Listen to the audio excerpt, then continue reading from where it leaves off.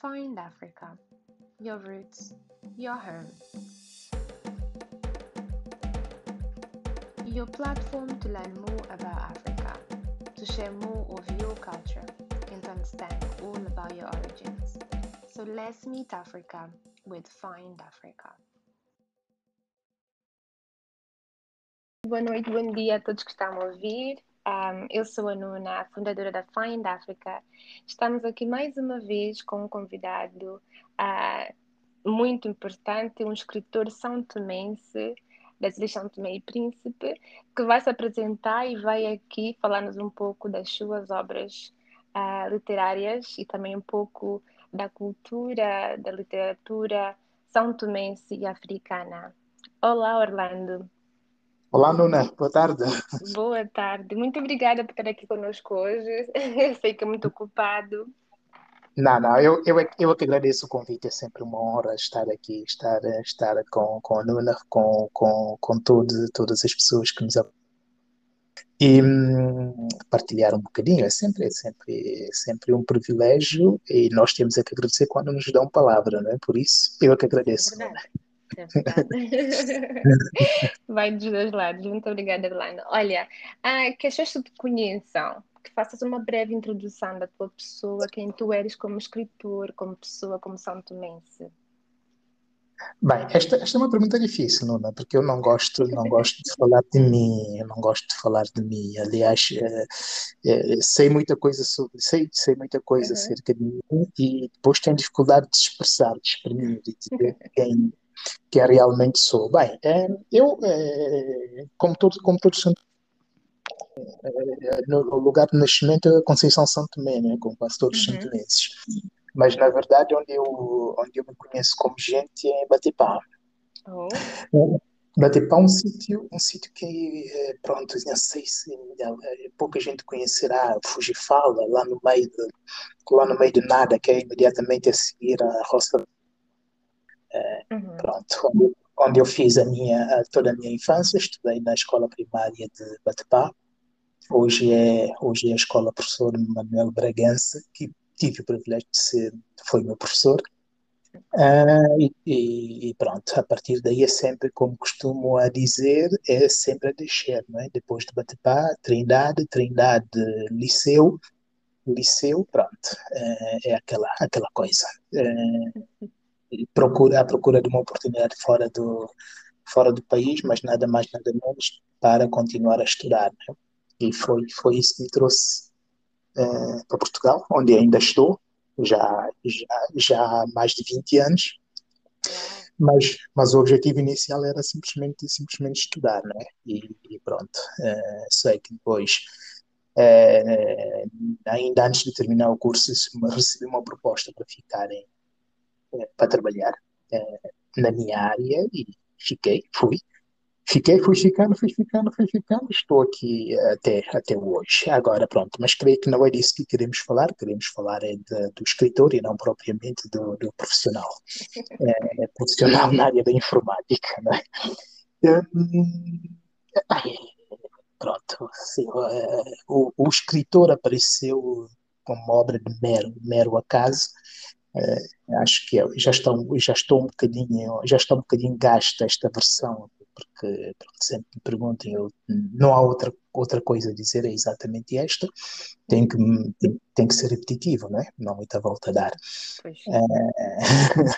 Quando terminei a minha licenciatura, fui aventurar-me em dar algumas explicações, dava explicações sobretudo de matemática, física e química, e foi um trabalho um tanto quanto estranho, que era no âmbito do processo RDCC, a revalidação de competências para atribuição do 12º ano.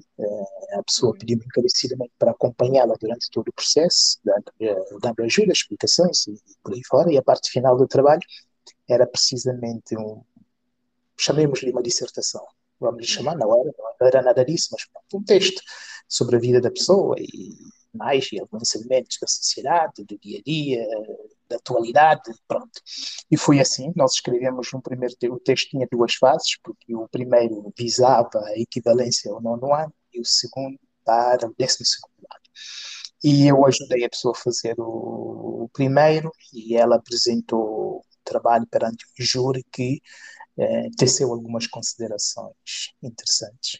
E tal, o texto está muito bem elaborado, está bonito, não cansa e você deveria pensar em pôr isso no livro. E eu disse, pessoal, não, você está a brincar comigo, isto, acho que tiveram a gozar consigo, não tem nada a ver. Eu acho que estava tão ridículo que tiveram a ser irónico. É difícil crer nas nossas habilidades, não é? Temos aquela. Sim, eu bem sei.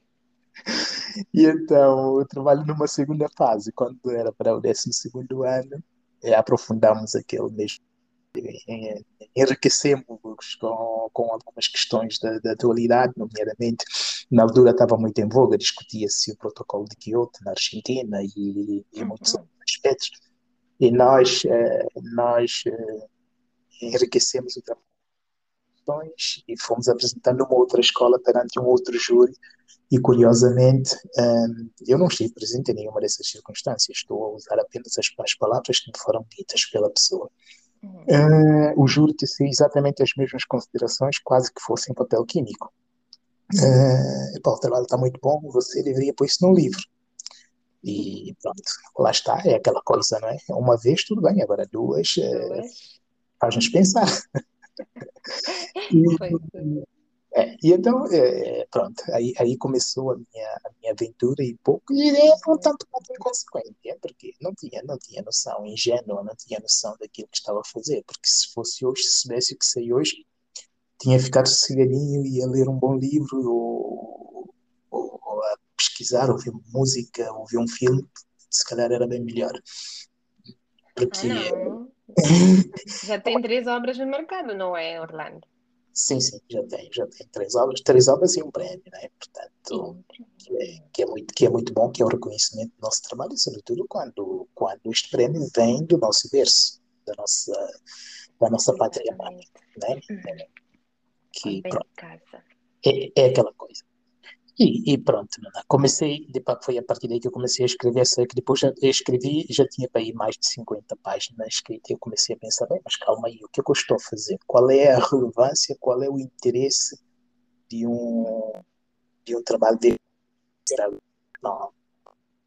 Eu, quando leio um livro, gosto de tirar de lá algum valor acrescentado. Agora, estou a falar da vida de alguém que não é referência, ou então fazer uma ficção pura, ou romancear uma vida que não é referência, com todo o respeito pela pessoa, se me estiver a ouvir, se nos estiver a ouvir, mas não é propriamente uma referência para ir além, que as pessoas que possam inspirar ou que as pessoas se sintam inspiradas.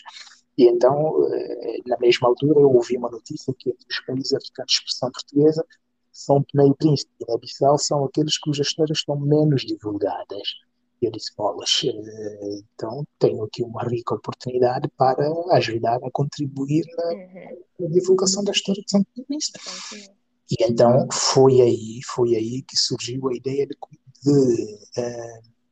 encaixar, fazer um casamento entre a ficção, o romance que estava em curso, com os factos históricos relacionados com São Tomé e Príncipe. Naturalmente que eu nunca fui um bom aluno na história, nunca denotei grandes interesses pela história. Até porque não.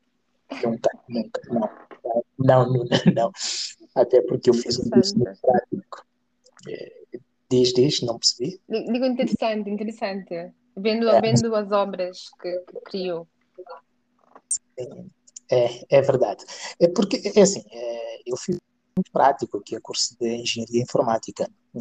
Isto quer dizer alguma coisa, que nunca liguei a história, mas depois, quando comecei a mergulhar nos meandros da história de São Tomé e Príncipe, comecei a sentir que aquilo era super, super interessante, que estava a aprender muita coisa e que sentia ao mesmo tempo eufórico, entusiasmado e triste por não saber, por não ter tido a oportunidade de saber essas coisas por outros meios. Isto é, eu e todos os outros miúdos que crescemos em São Tomé, que estudamos em São Tomé, que estudamos a história de São Tomé e Príncipe, a história da África, a história mundial, não termos tido a oportunidade de aprender aquelas coisas e da forma como elas estão descritas em determinados livros. E eu achei isso simplesmente fascinante. E pronto, foi assim que nasceu o primeiro trabalho. E ainda no decurso, o primeiro livro, que é o Amor Proibido, né? E depois, ainda no decurso da pesquisa, da recolha de informações para escrever o primeiro livro, eu descobri uma coisa que eu fiquei simplesmente abismado na altura, sobre aquilo que era o envio das a retirada e o envio das cerca de 2.000 crianças judeus castelhanos que encontraram um abrigo em Portugal, o falso abrigo, costumam chamá-lo de falso abrigo, e foram enviadas para povoar as ilhas de São Tomé. Eu fiquei abismado com aquilo. Nós estamos a falar de 1493, nós estamos a falar também de entre 6 e 8 anos. Isto é brutal, isto é uma coisa que assusta qualquer um, e sobretudo quando somos pais, não é? Claro. A minha filha, na altura, tinha mais ou menos 6, 7 anos, e eu disse, é uma história arrepiante. Contada. E eu fiquei no dilema de o que fazer com ela. Abrir um capítulo no primeiro, no Amor Proibido, e relatar aquela história, ou então guardá-la a sete chaves e ser ela própria o tema de um novo livro. Bem, abrir um capítulo haveria de saber a pouco. Logo aí descartei esta possibilidade e guardei o tema para um livro, para ser ele próprio o corpo de um livro. A minha perspectiva foi uma decisão bastante acertada, porque realmente, pronto, deu para melhor o tema, e foi assim que nasceu os Meninos Judeus Desterrados, não é? Sim. Foi assim que eu, por acaso, descobri o Orlando. É. Através dessa obra, sim, através dessa obra literária, porque, de fato, havia uma menina que estava à procura de alguns fatos sobre São Tomé e Príncipe, era uma menina alemã, e me perguntou algo sobre os judeus. E eu disse, que raro, São Tomé e Príncipe com judeus. Depois eu fazer umas pesquisas aqui, e eu descobri o livro e comecei a ler, e eu disse, ok, que interessante. Realmente, há muita coisa que nós não sabemos da nossa história, né? Como sãotomenses, porque não estudamos e não nos apresentam também, né, no nosso sistema educativo. É uma falta que nós temos, uma brecha que existe na educação realmente. Mas eu ia lhe perguntar, como é realmente que conseguiu os fatos por detrás da obra literária Os Meninos Judeus Desterrados? Bem, felizmente nós, onde eu estou, em Portugal, nós temos acesso a muita informação. Se há um lamento da minha parte, é não ter ir atrás e procurar mais e saber mais e recolher mais e tratar mais. Então, também não sei como é que eu sei que uma parte uma parte dos acervos ficaram, uma parte ficou em São Tomé, a outra parte veio para Portugal. Não sei como é que a parte que ficou em São Tomé está a ser tratada, não sei qual é o índice de conservação, não sei qual até que ponto está disponível para as pessoas pesquisarem e com bons acessos, não faço ideia. Mas aqui em Portugal nós temos acesso a muitas coisas. A biblioteca Torre do Tombo, e nós só precisamos de tempo. E eu descobri digamos que aquilo que é o tema dos Meninos Judeus Desterrados, que é simplesmente a retirada de Dom João II, 2.000 crianças judias enviadas para povoar as ilhas São Tomé e Príncipe, sob o comando do capitão donatário Álvaro de Caminha. Bem, era uma frase, basicamente, um parágrafo de 3 ou 4 linhas, vá lá. Um parágrafo de 3 ou 4 linhas, e eu disse, bem, eu só vi isso, mas certamente que teremos mais coisas por aí para que retratam esta situação. E então, pronto, deitei as mãos à obra e fui à procura e, de facto, encontrei coisas que, a dada altura, tive que estar a fazer filtragem do que é que eu, de facto, quero mostrar, o que é que não quero mostrar. Porque é uma história, por acaso, que eu não consigo perceber porque não está muito divulgada, nem mesmo aqui em Portugal, nem muito menos ainda em São Tomé, e que nós não sabemos que a nossa história muito também em torno destas crianças. É verdade que em pouco tempo eram cerca de 2.000 crianças, pouco tempo depois, se não me engano, se não me falha a memória, 3 anos depois já só restavam 600, mas elas, os factos, a literatura disponível é um bocadinho contraditória neste particular. Não diz de facto, umas dizem que as crianças morreram todas, outras dizem que as crianças existiram. Há quem diga, por exemplo, que o fundador da Roça Rio do Ouro é uma dessas crianças. Há quem diga que a nossa famosa Simão Godinho é uma senhora de grandes méritos. O grande destaque no meu terceiro livro, que é Escravos e Homens Livres, que retrata a vida dos africanos em Portugal. Eu dou um grande destaque àquela senhora. Há quem diga que ela é neta ou bisneta sim, de um desses meninos judeus. Portanto, eu creio que coisa por descobrir sobre nós, sobre o nosso passado, o nosso percurso. São parte da rota de judeus fez inevitável. Inicialmente não, mas depois do envio destas 2.000 crianças, passou a constar no roteiro, no mapa de percurso dos judeus, porque muitos pais e mães fizeram caminho para reencontrar os seus filhos, e logo, inevitavelmente, sim, fizeram. Repare bem numa coisa, Nuna. É um instinto, é um instinto humano, maternal, paternal.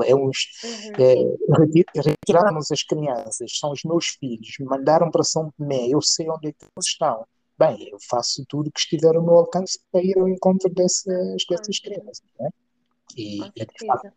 E de facto aconteceu. Isso eu não sabia. Olha, até o ponto que eu li, eu sei que chegaram as 2.000 crianças, que sobreviveram algumas, segundo o que eu li, não é também, mas eu não cheguei até a parte que diga que os pais foram ao encontro dos filhos. Será que se pode dizer então que alguns conseguiram retirar as crianças de São Tomé, ilha? Retirar não, eu não diria.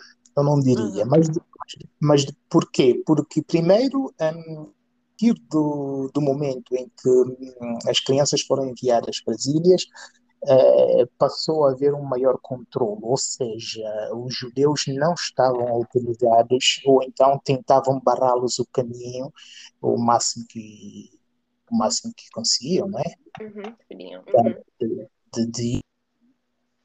Mas depois há outros que não tinham de alguma forma ligação àquelas crianças que sair, e há outros que disfarçavam de mais diversas formas para ir.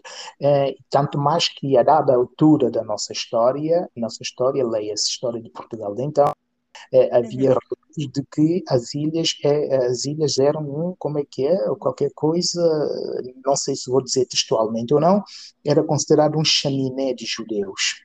Portanto, era porque os judeus havia uma presença muito forte de judeus em São Tomé, e que, inclusive, as autoridades locais pediram o apoio de Portugal, portanto, da metrópole, para pôr cobro a esta situação.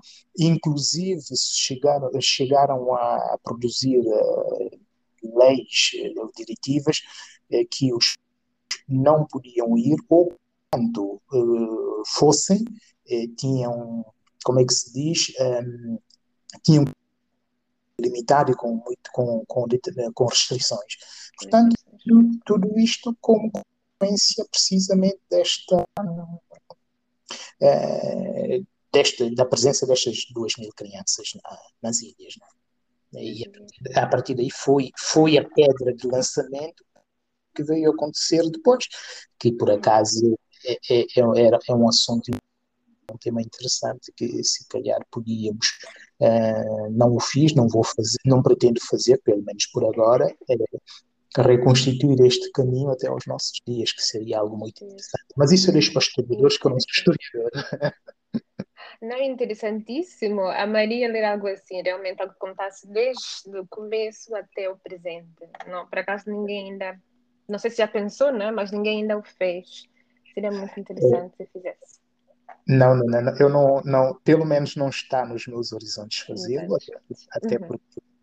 até porque, como referi, não sou historiador, sou um curioso, com muitos atropelos, é preciso sublinhar que sou um curioso, e não faz parte dos meus objetivos. Os meus objetivos são encontrar os grandes factos, retratar os grandes factos, trazê-los à baila,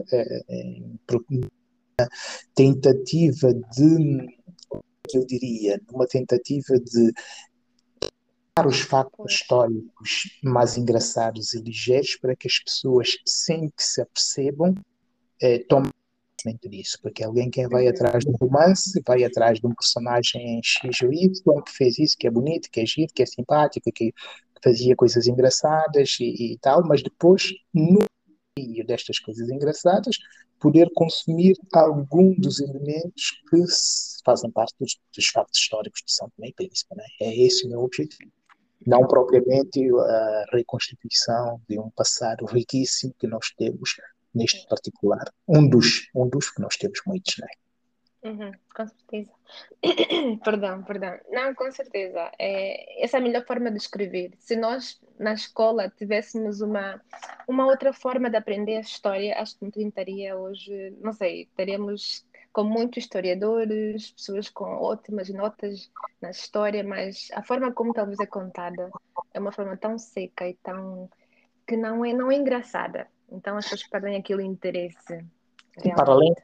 para além de seca, não nos contam aquilo que deveriam contar, porque repara bem uma coisa, nós estudamos em São Tomé, nós somos sãotomenses, é o nosso país, a nossa história.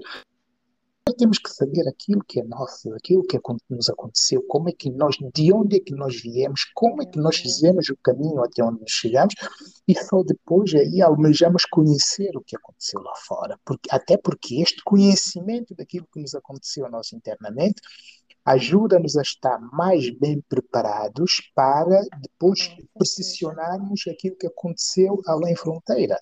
Agora, não, nós acho que cometemos um erro de primeiro e de mal, e de forma superficial, e com conteúdos um bocadinho atabalhoados, de perceber primeiro o que aconteceu lá fora, sem saber o que é que se passou dentro de casa. E assim, nós até podemos saber muito do que se passa lá fora, mas depois somos uns ignorantes, faço a expressão, permitam-me a expressão, dentro daquilo que aconteceu na nossa própria casa, o que não deveria acontecer, claro. Não, tem toda a razão. É que eu sempre digo às pessoas, nós não sabemos quem somos, de onde nós vimos, nada. Não sabemos. Vivemos Isso à é verdade. deriva. É verdade, Nuna, é verdade. É verdade, porque muitas vezes nós perguntamos assim, mas por que o forro é assim ou assado? Por que o forro tem esta ou aquela característica? Isso tem uma explicação, isso tem uma origem, isso tem um percurso, isso tem um caminho, isso tem um porquê, isso tem condicionantes, tem influências.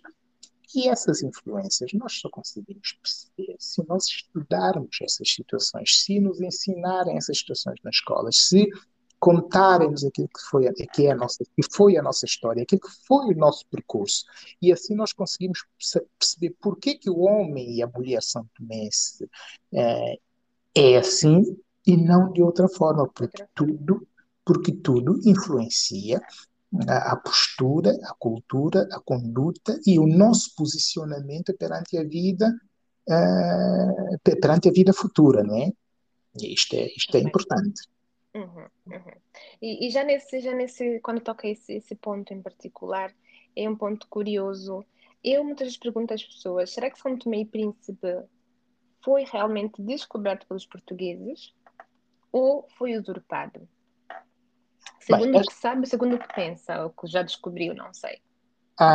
é assim, esta é uma questão um bocadinho controversa, digamos assim, porque há duas correntes. Uma coisa é certa, até pela ausência de. Nós podemos dizer que São Tomé e Príncipe, na altura, se havia, quando da chegada dos portugueses, podia haver a população, mas são até a literatura neste sentido, há registros neste sentido que eram africanos da costa africana, pessoas da costa Uhum, africana que faziam em São Tomé pesca sazonal. Quem diz pesca, o que está escrito é pesca sazonal. Quem diz pesca sazonal pode dizer outras coisas. Podiam fazer lá algumas temporadas, podiam ter outras atividades e outros tempos, outras estadias em São Tomé. Agora, uma coisa é certa, quando os portugueses chegaram a São Tomé e Príncipe, havia fraca presença de africanos. Se havia, era uma fraca presença. Agora, a minha teoria, uma teoria que me faz pensar bastante no facto de São Tomé bem ser despovoado, desabitado quando chegaram lá os portugueses, remete-nos para a situação dos angulares, porque repara bem uhum, numa coisa, se calhar é uma teoria ingênua da minha parte, nem é uma uhum, teoria, é uma constatação, uma percepção ingênua da minha parte, até porque, como referi inicialmente, não sou historiador e eu estou sujeito a muitos atropelos. Certamente que vou atropelar muitas vezes uhum. questões que para um historiador seria básica, seria elementar. Mas faço e sem medo de errar.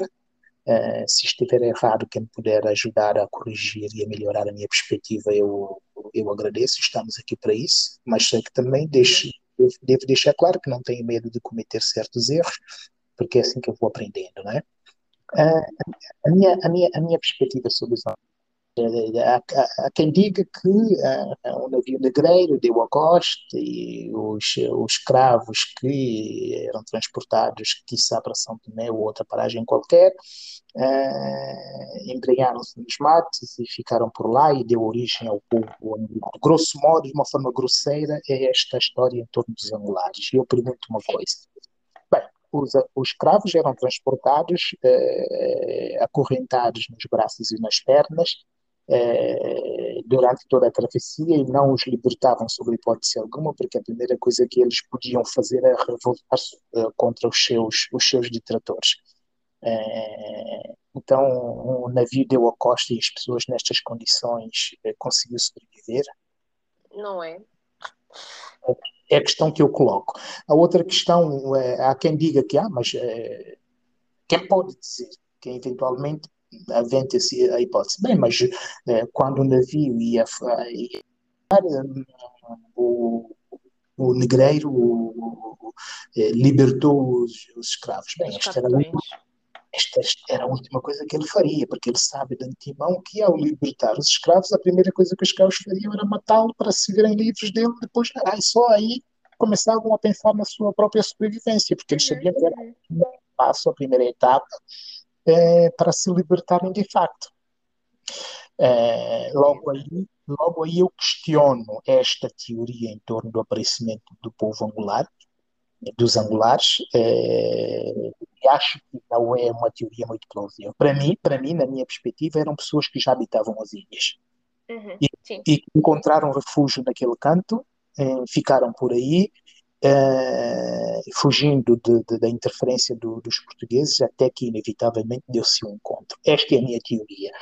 Portanto, se estava habitada, se calhar até estava, de forma não estruturada, talvez sim, de forma temporária, quiçá. Mas convence-me mais esta hipótese dos angulares, obviamente, que é aventada relativamente. o navio negreiro. Por isso, esta questão, se os portugueses descobriram ou usurparam, obviamente usurparam. Usurparam porque aquele não é um território europeu, é um Uhum, território africano. Eles foram para lá. Mesmo que não estivesse lá ninguém, não é uhum, uma terra portuguesa. Logo aí, a palavra faz sentido. Agora, que se houve aquela disputa de território, como houve em muitas paragens da África, que resumia-se em dizimar a população local e assumir o controle uhum. da situação, não acredito que isso tivesse acontecido em São Tomé e Príncipe, até porque não vejo, até agora não vi qualquer vestígio neste sentido. Uhum. E também a nossa história conta que chegaram pelo norte. E se vemos de onde estão, de onde estavam os angolanos, estavam no Sim, sul. Então, é, por isso talvez não há aquele conflito, né? Aquela batalha. Ah, exatamente. sim. Bem, É, diz, não, diz. não. Eu tenho uma outra versão também. Creio que existem várias versões dessa descoberta, ou não sei, da forma como usurparam ou não das ilhas. Mas eu Hum, acho a sua muito interessante também. Não, mas sim. pode seguir, está-me a dizer alguma coisa. Não ia dizer nada, não ia dizer nada, porque, pronto, naturalmente, quem vem de fora, como foi o caso dos portugueses, tinham que encontrar um ponto de ancoragem que fosse suficientemente bom, Uhum, menos mau, para iniciar as atividades. Eles viviam em caravelas, em navios que tinham que ser ancorados, tinham que encontrar uma parte. uhum, Pronto, como referiste bem, ficaram extremos opostos, não é? claro, claro, claro. Logo aí minimizava a hipótese de possível confronto. Confronto, claro. Mas não sei se também nós temos linguísticos, não sei, mas se nós talvez analisássemos a língua angular para saber realmente de onde vem, sempre sabemos que vem da família ah, do Ubuntu e tudo isso, mas do Congo, né? Da família do Congo, da língua do Congo, mas não sabemos realmente que conexões tem a língua angular, porque o foro e o angular não se parecem em nada. Embora tenha uma Não, palavra ou outra que podem se soar assim mais idênticas, talvez, mas não é a mesma coisa. Talvez se nós fizéssemos uma análise da língua, né, uma análise linguística, saberíamos mais de onde provém a língua, não é? olha, estás a ver, Nuna? Tu estás a deixar agora um grande desafio aos linguistas e aos historiadores que, Historiadores. que podiam fazer esta análise minuciosa. Pronto, isso requer naturalmente o conhecimento de muitas línguas que se fala pela África Pela fora, África. mas aí tem uma questão, levanta-se uma questão que muitas dessas línguas são línguas rudimentares, que muitas vezes já caíram no desuso, ou então, sendo a língua um organismo vivo, que tenha sofrido alterações significativas, e sendo uma língua falada sem registro gráfico, bem, aí a dificuldade aumenta para seguir esse rastro, não é? Sim. Mas pronto, quem sou eu nesta matéria, nem linguístico, muito menos no campo, nem no campo histórico, muito menos no campo linguístico, estou habilitado para fazer este tipo de apreciação e aprofundar este tema. Mas, Oh, mas vejo com um desafio bastante interessante para pessoas que eventualmente se interessem pela temática. sim, com certeza. Aqui agora, mudando um pouquinho mais para um outro lado mais panafricanista, um, como realmente avalia o sentimento panafricano dos escritores são-tomenses? Falo da atualidade. Bem, eu sinceramente, eu não sei se há esta preocupação. Não sei se há esta preocupação, porque é verdade que nós procuramos olhar para aquilo que se faz, daquilo que é a vida e factos e modos viventes dentro dos nossos países, que por consequência é parte integrante do continente africano. Mas creio eu que esta união, esse estender de mãos e caminhar de mãos dadas, falar ou procurar falar uma só voz, ou dar-nos as nossas mãos para sermos mais fortes, mais ouvidos, mais lidos, mais falados. Bem, não sei até que ponto há esta preocupação, pelo menos no sentido estético da coisa, porque uma coisa é a teoria, aquilo que nós estamos aqui a falar agora, que muitos outros falam, que vamos fazer o que fizemos, o que devíamos fazer. É a realidade, é o facto, é o que é que acontece, o que é que nós estamos a fazer para isso. E sobretudo, quando nós sabemos que os trabalhos sobre a África, porque há dois aspectos. Um é os trabalhos dos africanos sobre a África e outra é o trabalho sobre a África feito por não africanos. E é aí que esses trabalhos ganham mais projeção, porque se vem um jornalista, por exemplo, da New York Times, e escreve uma coisa, um completo disparate, sem nexo, sem fundamento e sem aquele rigor e conhecimento de quem de facto domina a matéria, ele tem uma projeção midiática muito grande, tem uma tiragem muito grande, vai longe, ouve-se, e depois são factos imprecisos que estão a ser disseminados. Quando, por exemplo, um africano sem aquele mediatismo produz um trabalho bom, com rigor, um trabalho merecedor de todo o respeito e toda a atenção e toda observação minuciosa no sentido de perceber as realidades, esse trabalho muitas vezes é ignorado e é sobrevalorizado e infelizmente não há, ou se há, não é suficiente um trabalho que deveria ser, usando a expressão pan-africana, no sentido de elevar e combater estes, chamemos-lhe, desequilíbrios. É assim, a existir no termo prático, pronto, está ainda muito incipiente e não sei até que ponto não precisávamos de parar, rever e repensar e dar uns passos atrás para depois dar bons passos à frente, passos seguros.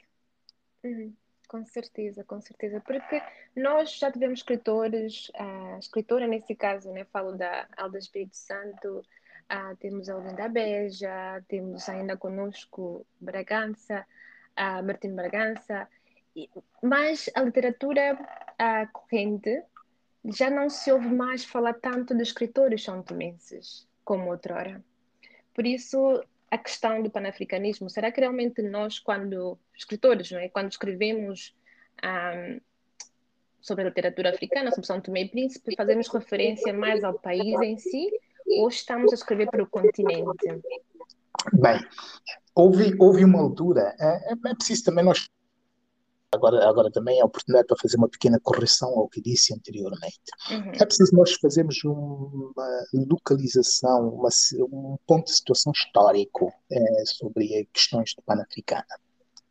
No tempo da Alda Espírito Santo, quando a Alda Espírito Santo começou a emergir com o seu traço literário, era uma altura muito favorável ao panafricanismo, porque a África, como os países africanos quase todos, tinham um objetivo comum, que era o de libertarem-se do jugo da colonização.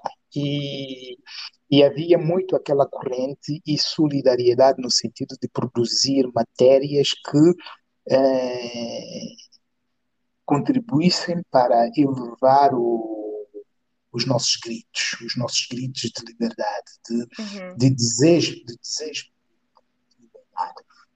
Claro que quando nós olhamos para o trabalho da nossa sempre presente alta universidade, é outra coisa, é outra voz, é outra abordagem, outro grito.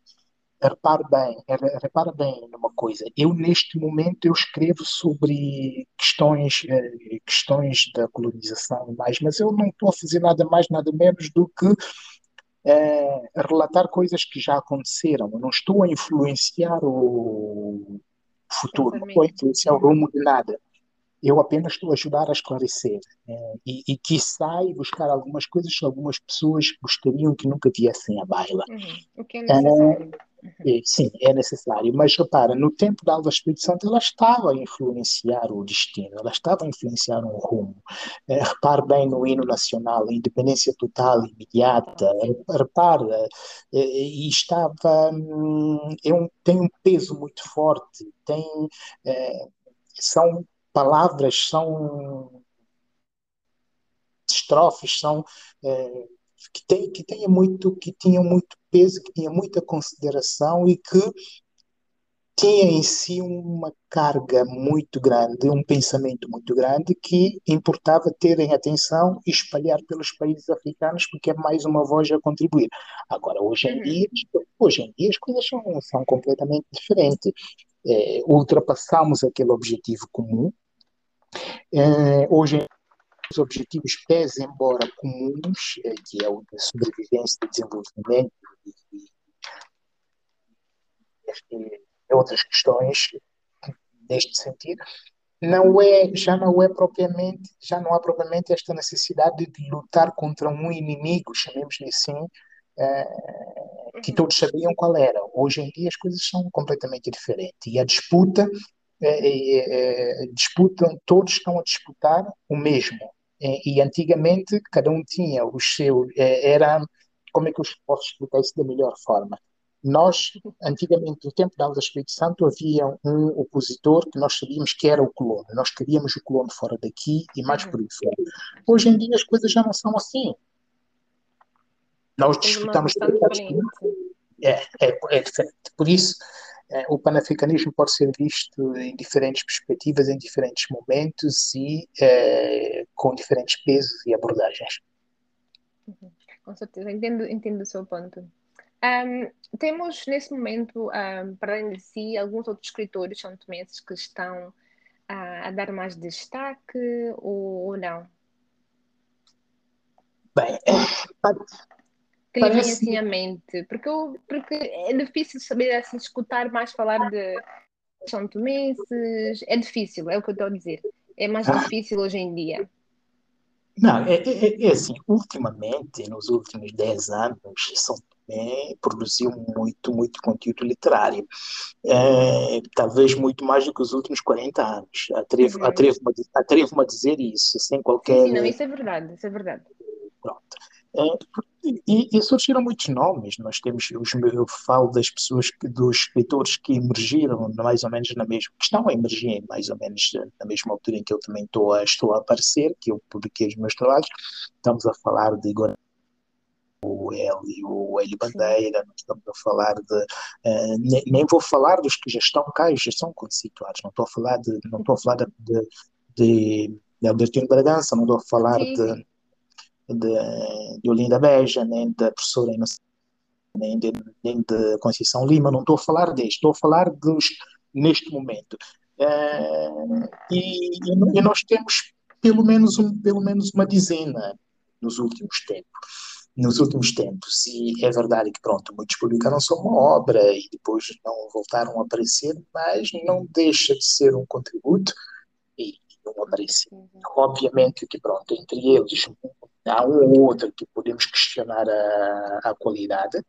Não estou aqui a avaliar, nem tampouco tenho elementos para o fazer, porque eu não li todos, li alguns, posso falar, posso ter a minha opinião pessoal sobre os que li, e que até não é para aqui chamar, mas tem surgido nos últimos tempos e é um caminho que nós temos que fazer, que nós temos que seguir e procurar. E nós sabemos que quando há diversidade, há competitividade, e quando há competitividade, melhora-se a qualidade. E é este o caminho que nós temos que fazer. Porque eu próprio, quando penso em publicar um livro, paro e olho, vejo o que é que existe no mercado, comparo e vejo se realmente estou a ser suficientemente exigente para que essas obras apareçam com valor acrescentado, com mais qualquer coisa para enriquecer o parque literário sãotomense e não publicar qualquer coisa porque tem que publicar, não é? É essa parte, é isso, dar valor a que está a publicar e não publicar qualquer coisa à toa, mas sim com conteúdo, sim, de profundidade. Uma última questão, Orlando. Mulheres africanas, como nós podemos empoderar as nossas escritoras africanas a escreverem mais? Sabemos que ultimamente temos mais, isso é verdade. Mas, por exemplo, tivemos a nossa aula de Espírito Santo, que foi reconhecida internacionalmente, mas que cheguem nesse ponto de reconhecimento internacional. Como empoderá-las? Bem, esta é uma questão super interessante. Empoderar as escritoras são-tomenses, africanas, quiçá, não começa, isso não é um trabalho que começa quando elas escrevem ou quando elas estão na idade de escrever. Isto é um trabalho que começa antes, na tenra idade, e começa pela igualdade de oportunidade.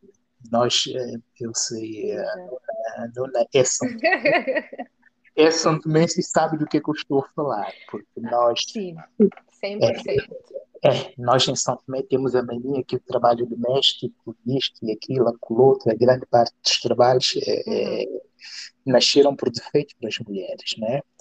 E então nós temos uma criança de sexo feminino e que ela, antes de sair de casa para assistir às suas aulas, tem que primeiro lavar o prato, varrer o quintal e buscar a água, tem que fazer mata bicho, tem que fazer essas coisas todas antes de sair. Muitas vezes nem sequer consegue, ou se conseguir, chega em casa ainda leva umas quantas chibatas porque deixou coisas por fazer, porque deixou a cama por fazer, porque deixou a roupa por lavar, porque deixou isso e aquilo. Bem, isto é muito mau. Isto é muito mau e é por aí onde as coisas devem começar, porque se de facto há trabalhos domésticos para fazer, então vamos todos fazê-los, tanto os rapazes como as raparigas, todos que puderem. Vamos todos fazê-lo, vamos todos contribuir, porque não é o trabalho dela, nem é dele, nem é dos pais, mas sim é nosso. Porque nós é que vivemos aqui, nós é que comemos aqui, nós é que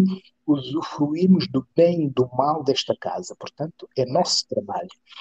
E assim nós estamos a fazer com que as raparigas cheguem às aulas a tempo e hora, assistam às aulas, não sejam obrigadas a faltar às aulas por razão nenhuma, que sejam protegidas pelos pais e pelos adultos, pela própria sociedade, pelas autoridades, não evitando situações de violação, de abuso sexual, de casamento prematuro, de gravidezes prematuras, contrair doenças porque não têm esses cuidados. Portanto, é aí onde começa, é este o trabalho que tem que ser feito para empoderar as mulheres. E se elas têm igualdade de oportunidades, se frequentam as aulas, os mesmos têm acesso aos mesmos conteúdos, aos mesmos professores, os mesmos momentos, as mesmas oportunidades, elas vão de crescer a mesma com o mesmo desenvolvimento humano que todo o resto da sociedade. E chegada à idade adulta, vem ao de cima a capacidade de cada um. E aí tenho certeza que as mulheres vão emergir como os homens e com as mesmas oportunidades e certamente também darão carta. Nós não vamos esperar que elas cheguem à idade adulta para depois queremos empoderá-las, chamamos como se diz na expressão inglesa. Não é. Porquê? Porque pelo caminho já ficaram grandes crânios, ou poderão ter ficado já grandes crânios, porque não tiveram igualdade de oportunidade. Eu acho que é este o caminho para nós vermos. Se nós quisermos homenagear as nossas mulheres e fazer com que contribuam para termos uma sociedade melhor, eu acho que é assim. Com certeza. Falou algo altamente importante e pertinente nessa conversa, que a educação e o empoderamento começa desde casa, desde pequeninos, não é? A igualdade de oportunidades, é o que eu sempre digo. Quando falamos de igualdade de gênero, estamos a referir a isso. Igualdade de oportunidades, que todos tenhamos a mesma oportunidade, acesso às mesmas coisas, da mesma forma. E depois, Exatamente. na fase adulta, já vemos quem é o crânio e quem não é. Aí já Ora, não se pode mais discutir. ora nem mais, ora nem mais. Eu conheço uma senhora, ela já deve ter para aí uns 80 anos, penso eu, em São Tomé. Aham. Nem sei se ainda continua viva ou não, porque já há uns bons meses que eu não tenho contacto com ela.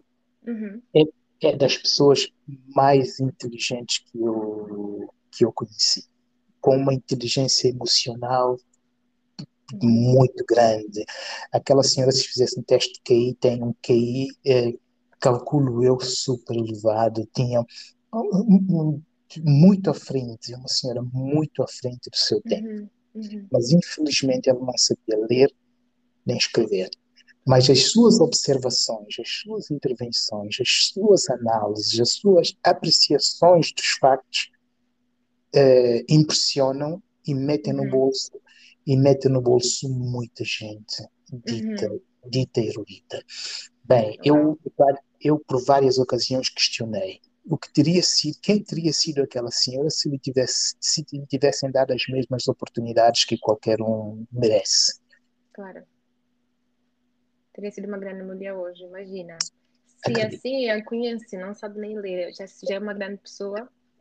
Pois, exatamente, exatamente. Bem, eu acho que quanto a isso não há muita volta a dar. Se nós Uhum. quisermos sair desse repertório, aliás, esta é uma questão que não é um problema de São Tomé, é um problema transversal. Oh, Acontece, claro, com acontece certeza. em todo o mundo. Mas se nós quisermos uma sociedade mais justa e igualitária, quisermos, de facto, temos que mudar a nossa mentalidade e fazer com que isso aconteça. Uhum. Uhum. É isso aí. Muito obrigada pelas palavras, Orlando. Foi uma entrevista muito boa, aprendi bastante.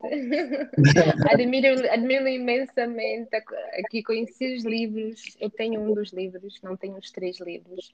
Já agora vou Hum, mencionar os títulos para que quem esteja a ouvir também possa comprar. Tenho o primeiro livro, que é o Amor Proibido, depois Os Meninos Judeus Desterrados, e o terceiro, que é Os Escravos e Homens Livres. Para quem quiser comprar, estejam à vontade, vão ler e vão adorar essa escritura do Orlando. Orlando, não sei se quer dizer mais alguma coisa para nós finalizarmos a nossa entrevista de hoje. não, Nuna, eu já falei muito aí o tempo todo, é, e depois de tudo que disse, só tenho que agradecer esta oportunidade. Não, olha, que continue, porque é uma forma de divulgar Uhum. e, e sempre que precisar de mim, sempre que eu puder contribuir com alguma coisa, pode contar comigo, porque é muito gratificante. Agradecemos nós, desse lado, desse lado. E, claro, é sempre uma honra também ter pessoas são-tomenses, né, que são das minhas raízes. Eu estou sempre bem aqui, humorada e orgulhosa de ter são-tomenses comigo. É dizer que estamos a fazer algo. Algo está a ser visto por alguém. Não está Boa. sendo em vão. Portanto, muito obrigada. Olha, boa noite. Para os ouvintes que estão em casa, agradeço que estejam a ouvir e partilhem esse podcast da Find África com todos. Muito obrigada, Orlando. Tá, Bem-aja. obrigado, Helena. Tá, obrigado, boa noite. Boa noite.